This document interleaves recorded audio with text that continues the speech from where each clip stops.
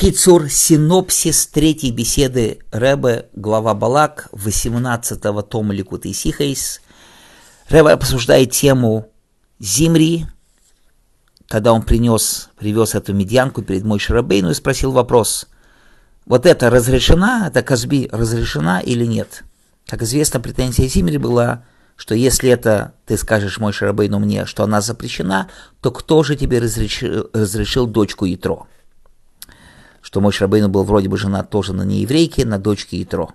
Конечно, есть на это все ответ, что Моше Рабейну женился до дарования Торы, на что Ребе говорит, что в принципе Зимри, наверное, это тоже знал, и вопрос был в другом, что если Моше Рабейну был Коэн Годол, даже если мы понимаем, что он женился до дарования Торы, и вроде бы они все вместе во время дарования Торы, все евреи приняли еврейство, и Ципора приняла вместе с Моше Рабейну еврейство, и вместе со всеми евреями, но если Моше Рабейну был и считался как Коэн Годол, как первосвященник, то вроде бы кто разрешил, таки опять-таки гиюр, женщина, которая принимает гиюр, Коэн Годол на ней жениться не может, и даже просто Коэн, и на все это тоже есть ответы.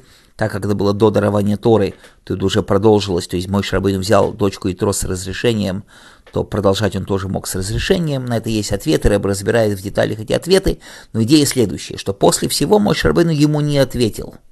У Зимри была претензия, а Моше Рабейну не ответил, и пришел Пинхас и взял свою корону, сделал свой поступок мессирус нефеш.